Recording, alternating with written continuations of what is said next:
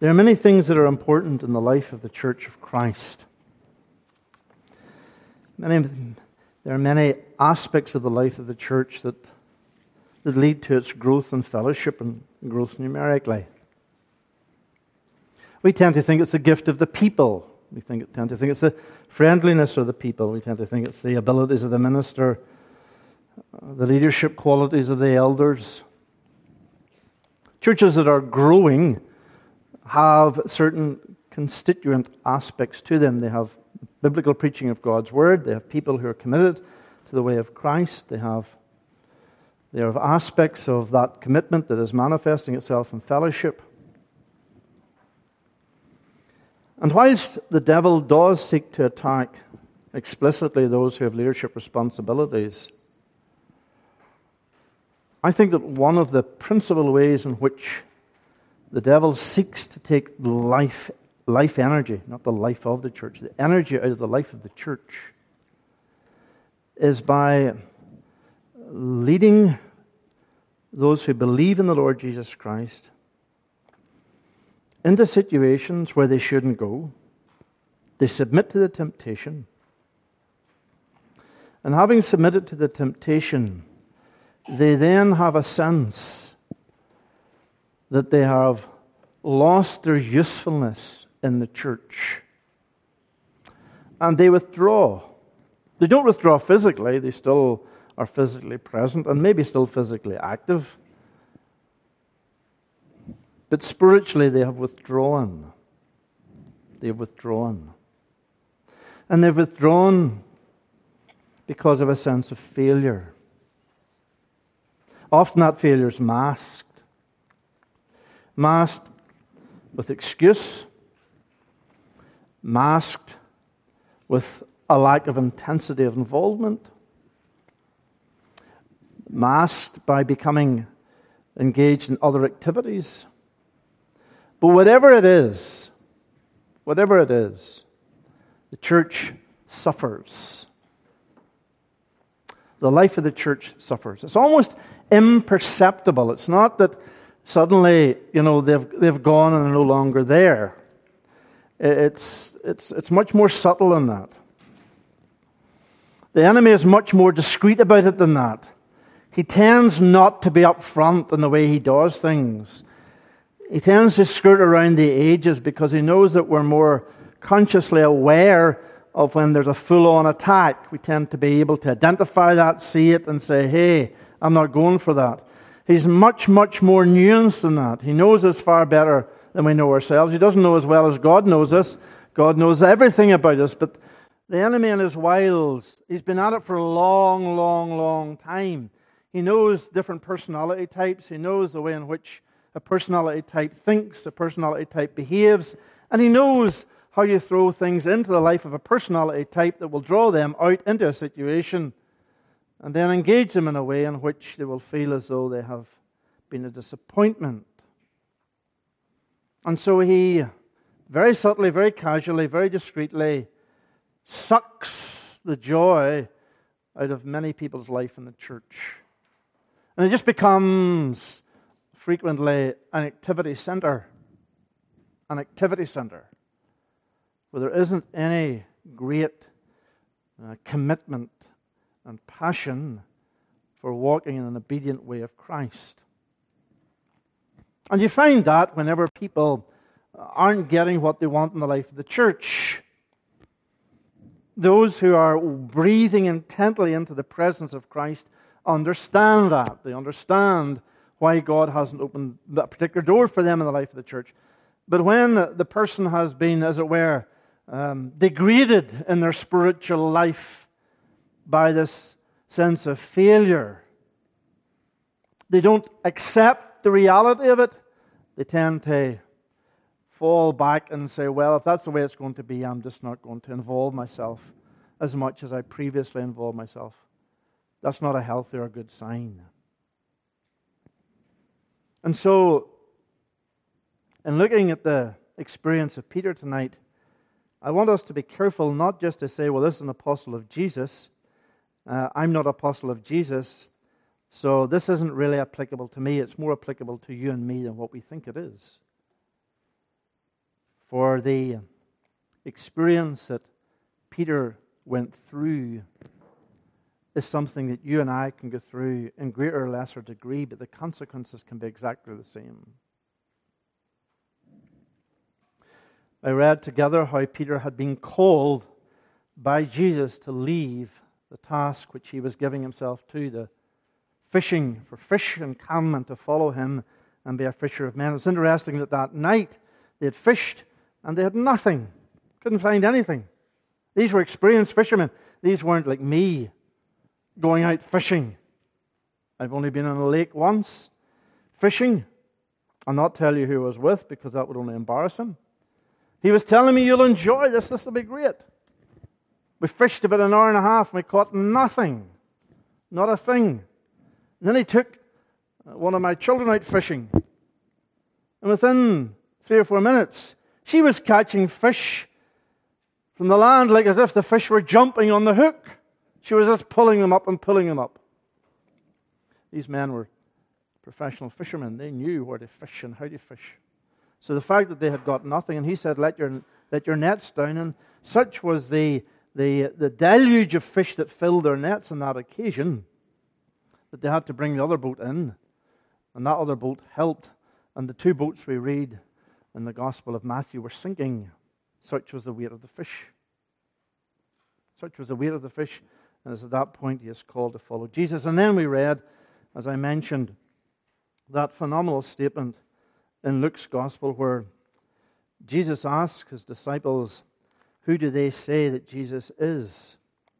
And we have this confession of Peter that Jesus is the Christ, the Son of God. Truly astonishing. Absolutely remarkable. We read passages of Scripture like that and we just read them over and we don't really stop and think and meditate upon what was the gravity of those words that come out of that man's mouth in that day, given to him by the Father. Given to him by the Father. You are the Messiah. You are the Christ. The whole Jewish nation had been waiting for those words to be declared. For centuries they had been waiting.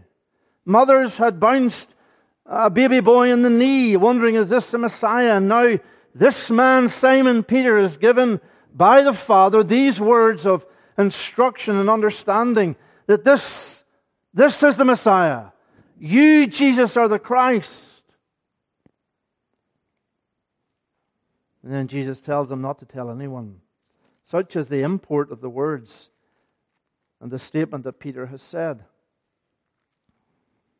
And then we come to that passage in Luke's Gospel, chapter 22, where we read of the denial of the Lord Jesus. Jesus has said to Luke, he says, Simon has desired to sift you as wheat, but I have prayed for you. How many times has Jesus prayed for us as part of his bride? Things in our lives that have seemed impossible and God has worked as a consequence of the praying of the Lord Jesus for us. How many things in our families have we been prevented from because of the praying of the Lord Jesus for us? And Peter says that he would go anywhere. He would go with him to prison. He would even die. That wasn't a thoughtless, careless statement by Peter. He wasn't just ranting and pontificating. He was an exceptionally able man, and he was an impetuous individual.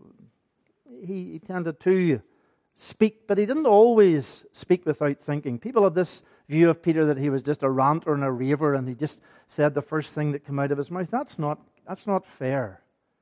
If you read about the Apostle Peter, you see that he was a much more considered man than that. But he was a man of clarity of thought, and when he thought that there was something to say, he didn't hang back and say, well, I'm going to see if a few other men will say this.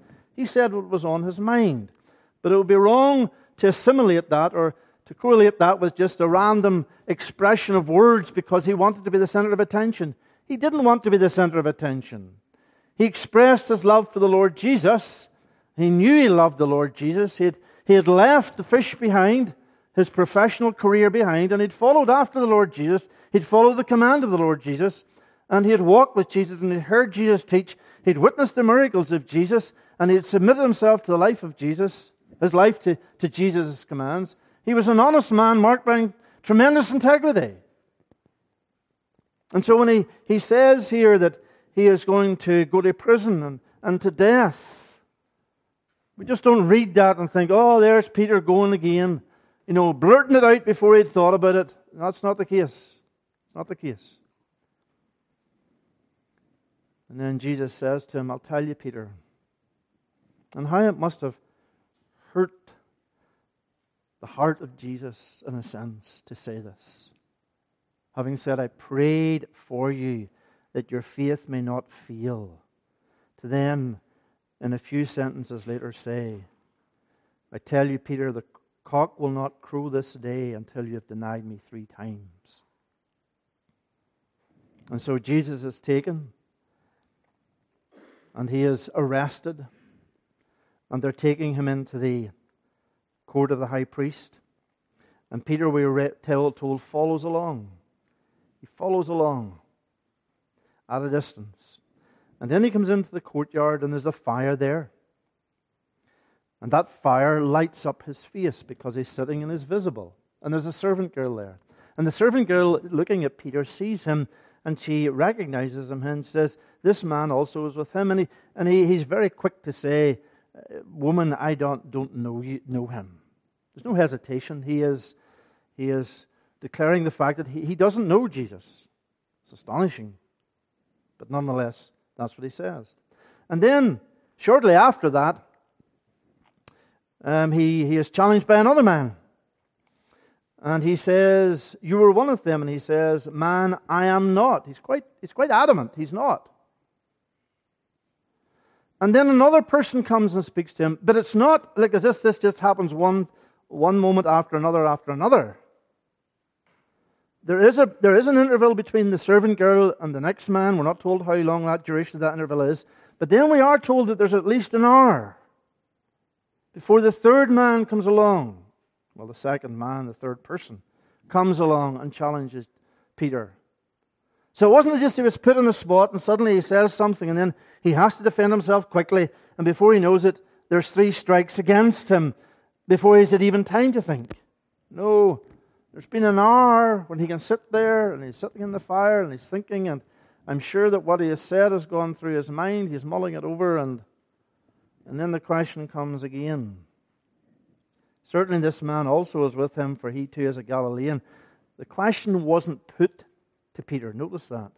The first one is, this man, she looks at him and says, this man also is with him. And then he says, you also are with him. And then the third one just makes a statement. Just makes a statement. Doesn't ask the question. He just says, you were with him. Because you're a Galilean. He's basically saying, I know by the way you dress and your accent that you're a Galilean. You were with him. He doesn't actually point the finger at Peter and say it, but he says to the rest of them, certainly, this man was with him. And Peter then says, man, I do not know what you're talking about. And immediately before the sentence is completed, the cock crows. And Jesus is standing. And Jesus turns round. And he just looks at Peter. And Peter looks at Jesus. There's nothing here that is incidental or coincidental. The look of Jesus is deliberate. It's engaging. It's eye to eye. And the look is all that is needed. There's not a shake of the head. There's not a tut-tut. But it's a devastating look. And it's a look of gentle rebuke. Did I not tell you that you would deny me 3 times before the cock crowed? And Peter bows his head, leaves the courtyard, and we read that he wept bitterly. He was broken. He wept unconsolably. If any of you men have lived long enough and had occasion enough to weep as Peter wept, you know what this man felt. You know what he felt. You know that he didn't want to be with anybody else. You know he just wanted to be on his own. And he wasn't crying for effect. He wasn't crying to feign attention or affection. He was crying because he had denied the one whom he declared he loved.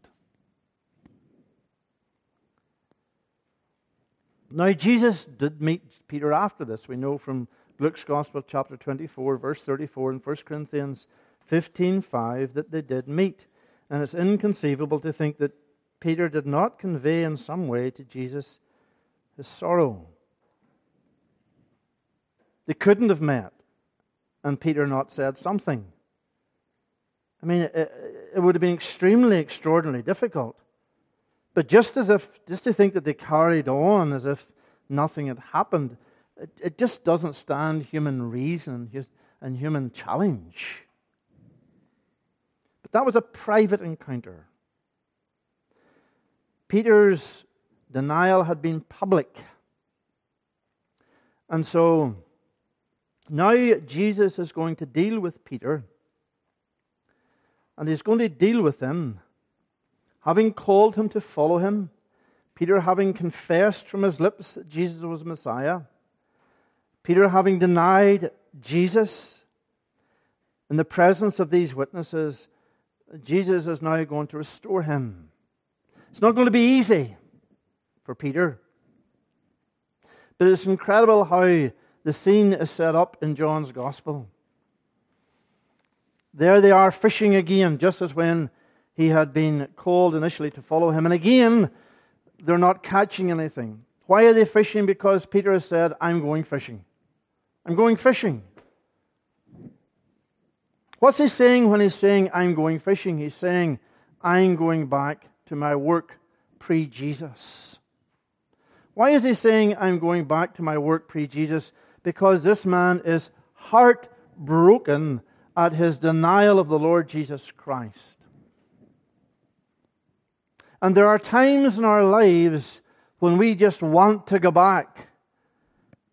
We want to do that which will not see us effective in the life of the church.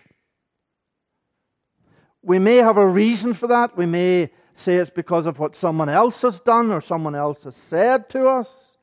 We want to withdraw. We want to go in, as it were, into hibernation.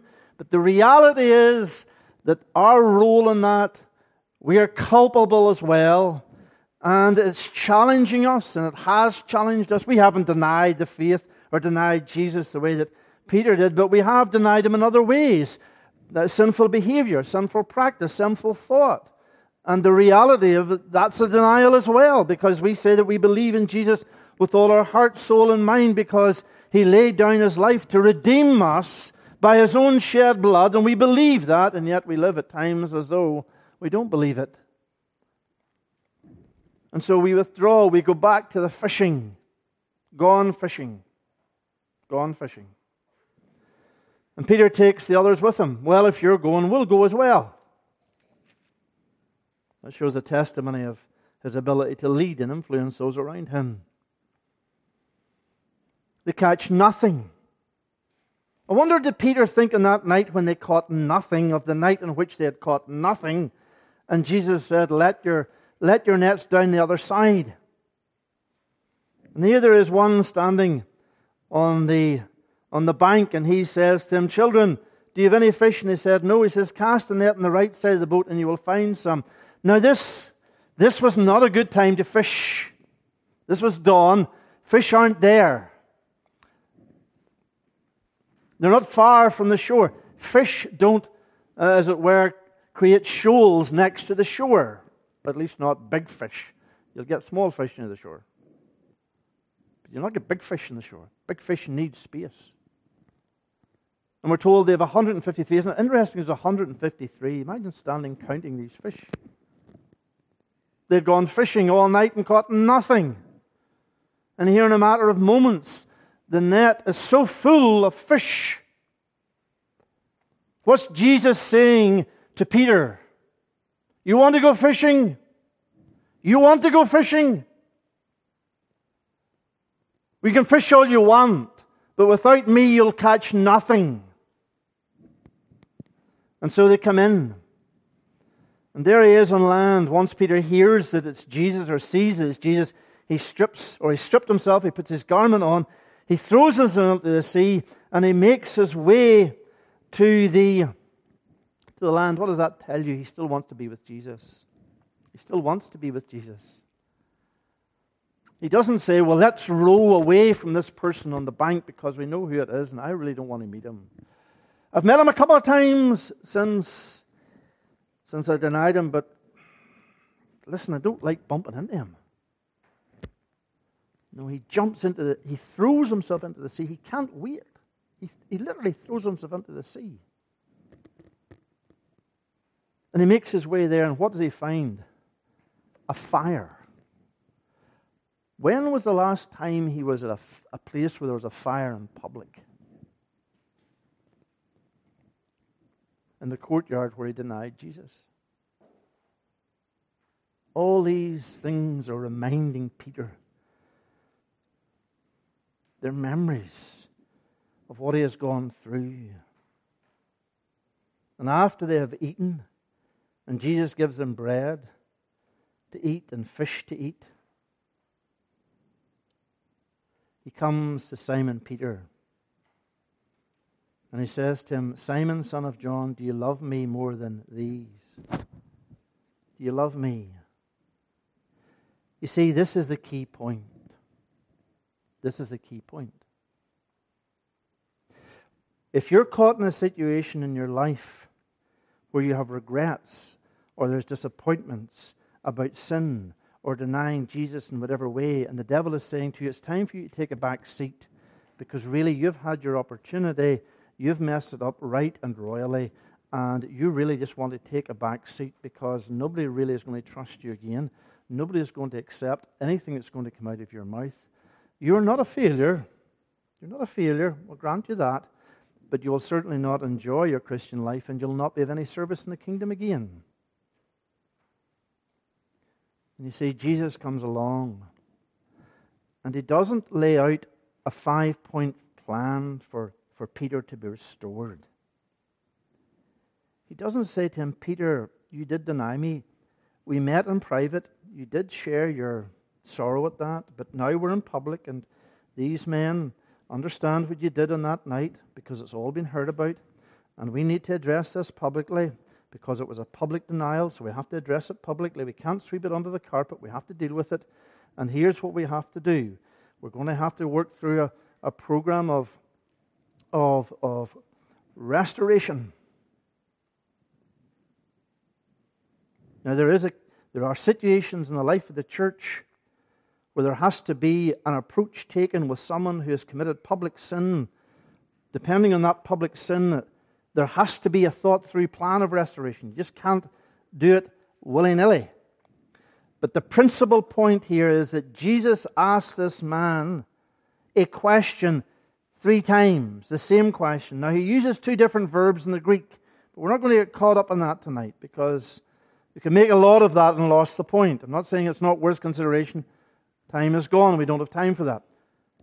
But what does Jesus ask him? He says to him, Simon, son of John, are you going to submit to my plan of restoration? Is that what he says to him? He says, do you love me? Do you love me? And Simon responds and says, yes, Lord, you know that I love you. And then Jesus gives him the task. He reiterates the call. That's it. It's done with. We've sorted it out. We've dealt with the public situation. We've dealt with your public denial. I've asked you the question. You've now expressed an answer to that. We can move on. No, Jesus doesn't say, let's move on. Jesus says a second time, Simon, son of John, do you love me? Okay, he's trying to make sure that Simon had time to think. He didn't just express it without thought. Yes, Lord, you know that I love you, he said to him, tend my sheep. But then he comes a third time. Why a third time? Why a third time? Because how many times had Simon denied Jesus? 3 times. Publicly. And so Jesus is calling this man to affirm his love for Jesus 3 times. For whose sake? For his own sake. Not Jesus' sake, but for Peter's sake. And for the sake of these apostles. That as he would remember and the devil would rise up to him the fact that he had denied Jesus 3 times. Peter, as he would become an old man, would be led round by others to places he wouldn't go, would remember in his heart that day when he stood on this beach, 153 fish having been caught round that charcoal fire, when Jesus had asked him, not once, not twice, but 3 times, Simon, son of John, do you love me? And Peter was grieved because he said to him the 3rd time, do you love me? And he said, Lord, you know everything. You know that I love you. And Peter is brought here to the point that he is grieved. Not that he is offended by what Jesus is asking him, but he's grieved in his own heart that he's having to express his love again, because he knows that Jesus knows that he loves him. And yet why is Jesus putting him through this? Because Jesus wants Peter to know that he knows. That's it. Peter knows that he loves Jesus. Peter's right. Jesus knows that Peter loves him. But Jesus wants Peter to know that Peter loves him. And I would say to you tonight, if you're in a place where the devil is twisting and playing games with your heart and mind and saying, you're never really going to be able to serve in the bride of Christ the way that you thought you once did because of what you have done. Jesus says to you, do you love me? Do you love me? That's all that Jesus wants to hear. But that all is a phenomenal, profound all. Because if you love Jesus with your heart, soul, and mind, everything you have, then He can restore you to whatever role He would have you to have in the future. He craves the declaration of your love, not because He needs it. He doesn't crave it because He is dependent upon your affection to rule in heaven over all creation. It's not that He's waiting in the church to express its love to Him so that He will then be sent by the Father to unite all things in heaven and earth. It's not that He is dependent upon us, but He wants us to declare our love for Him so that we will know that we love Him. We don't tell Jesus enough that we love Him. It can become an abstract fact or a figure in our lives. We talk more about the church than we do about the love of the Lord Jesus Christ for us and us for Him. And yet it's only because of His love for us that we can declare our love for Him and labor in the church. It's our love for Him that is the most important thing to the living God. For He knows that if we love Him, everything else will fall into place. Everything else will fall into place. Because we'll listen to Him and we'll obey Him. Time has gone. But just come to God and tell Jesus you love Him. Tell Him you love Him. And let Him say, well, okay, I see it, I hear it, and here's what I want you to do. Here's what I want you to do for the Father's glory and for His name's sake. Please, please, please do not withdraw into regret, disappointment, and brokenness and be teased and taunted by Satan.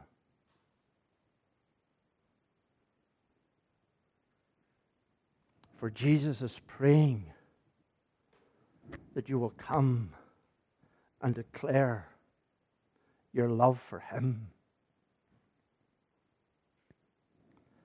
Let's pray. Father, we thank you that we have been loved before the foundation of the world, although the devil would tell us that, well, we were loved, but given our behavior, it's questionable. We thank you for the work in this man. We thank you for your calling of Peter. We thank you for his confession, having the Father reveal to him this truth. We see the denial, and we praise you for the restoration. What a wonderful restoration.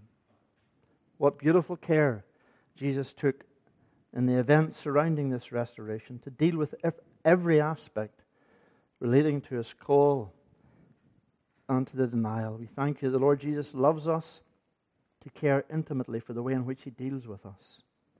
Pray for anyone in our midst tonight who has withdrawn, has been taunted and teased, or has genuine heart-broken remorse. Lord, bring them to yourself. Lead them into forgiveness, seeking forgiveness. Lead them into declaring their repentance. And please restore them. Restore them. In Jesus' name, amen.